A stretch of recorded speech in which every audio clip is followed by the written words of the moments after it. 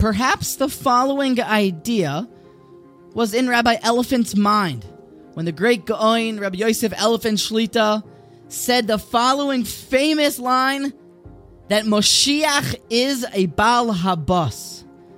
See, in Parshas Matos, we're told how it is now the Jewish people's turn to inflict pain and to go to war and to destroy the Midyanim. Says the Parsha, Hashem commanded Moshe, Veidaber Hashem Moshe Lemor, he spoke to him, Nikoim nikmas b'nei Yisrael me'eis ha-Midyanim. Go and take vengeance for the children of Israel against the Midyanim.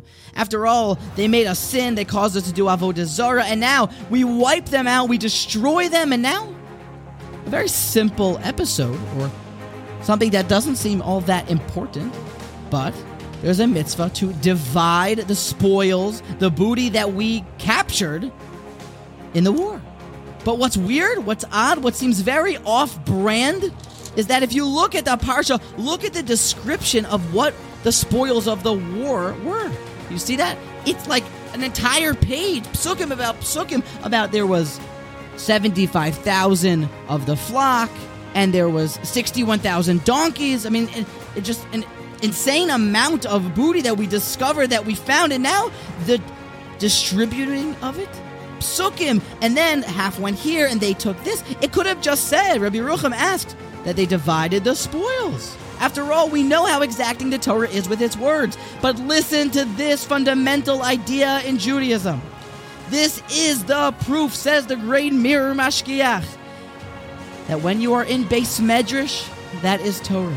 But if you should think that now I need to go to business to make a livelihood, and then that's just side, that's something that I need to do to get back to Torah, that's a mistake. It is all Torah, even the livelihood, the parnasa, that's a Beis Medrash, and that's a sugya, and that's Torah. You see that the Torah is telling us the division of the spoils. It is all listed, and it is all Torah, mitchila, v'ad soif. Every dollar is a sugya, and when you're in Beis Medrash, it may sound like bava kama and bava mitzia, and when you're in the office, it may sound like insert whatever is your parnasa. And when you truly think about it, is parnasa anything more than just the division of the spoils of war? It is all Torah, heilige yidin, mitchila v'ad soif.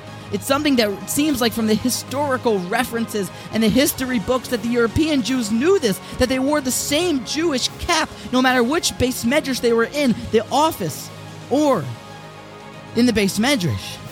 It's heilig, everything in life of a Jew, including his parnasa. It's all Torah. And maybe, just maybe, that's what the Mishnah meant when it said that kol Torah she'ein imay malacha, all Torah that does not have malacha with it, sofa batela, it will eventually be nullified. It's a mitzvah, it's Torah, when we are osek in business in our livelihoods. Now, in conclusion, I would like to point out that it does seem like maybe the Torah should be learned first, because it's kol Torah first, and then business. It also seems like this perhaps in the Rambam, but we should remember that in the life of a Jew, everything is Torah. Just sometimes the room that you're in, the Beis Medrash that you're learning in, may take on different shapes and sizes.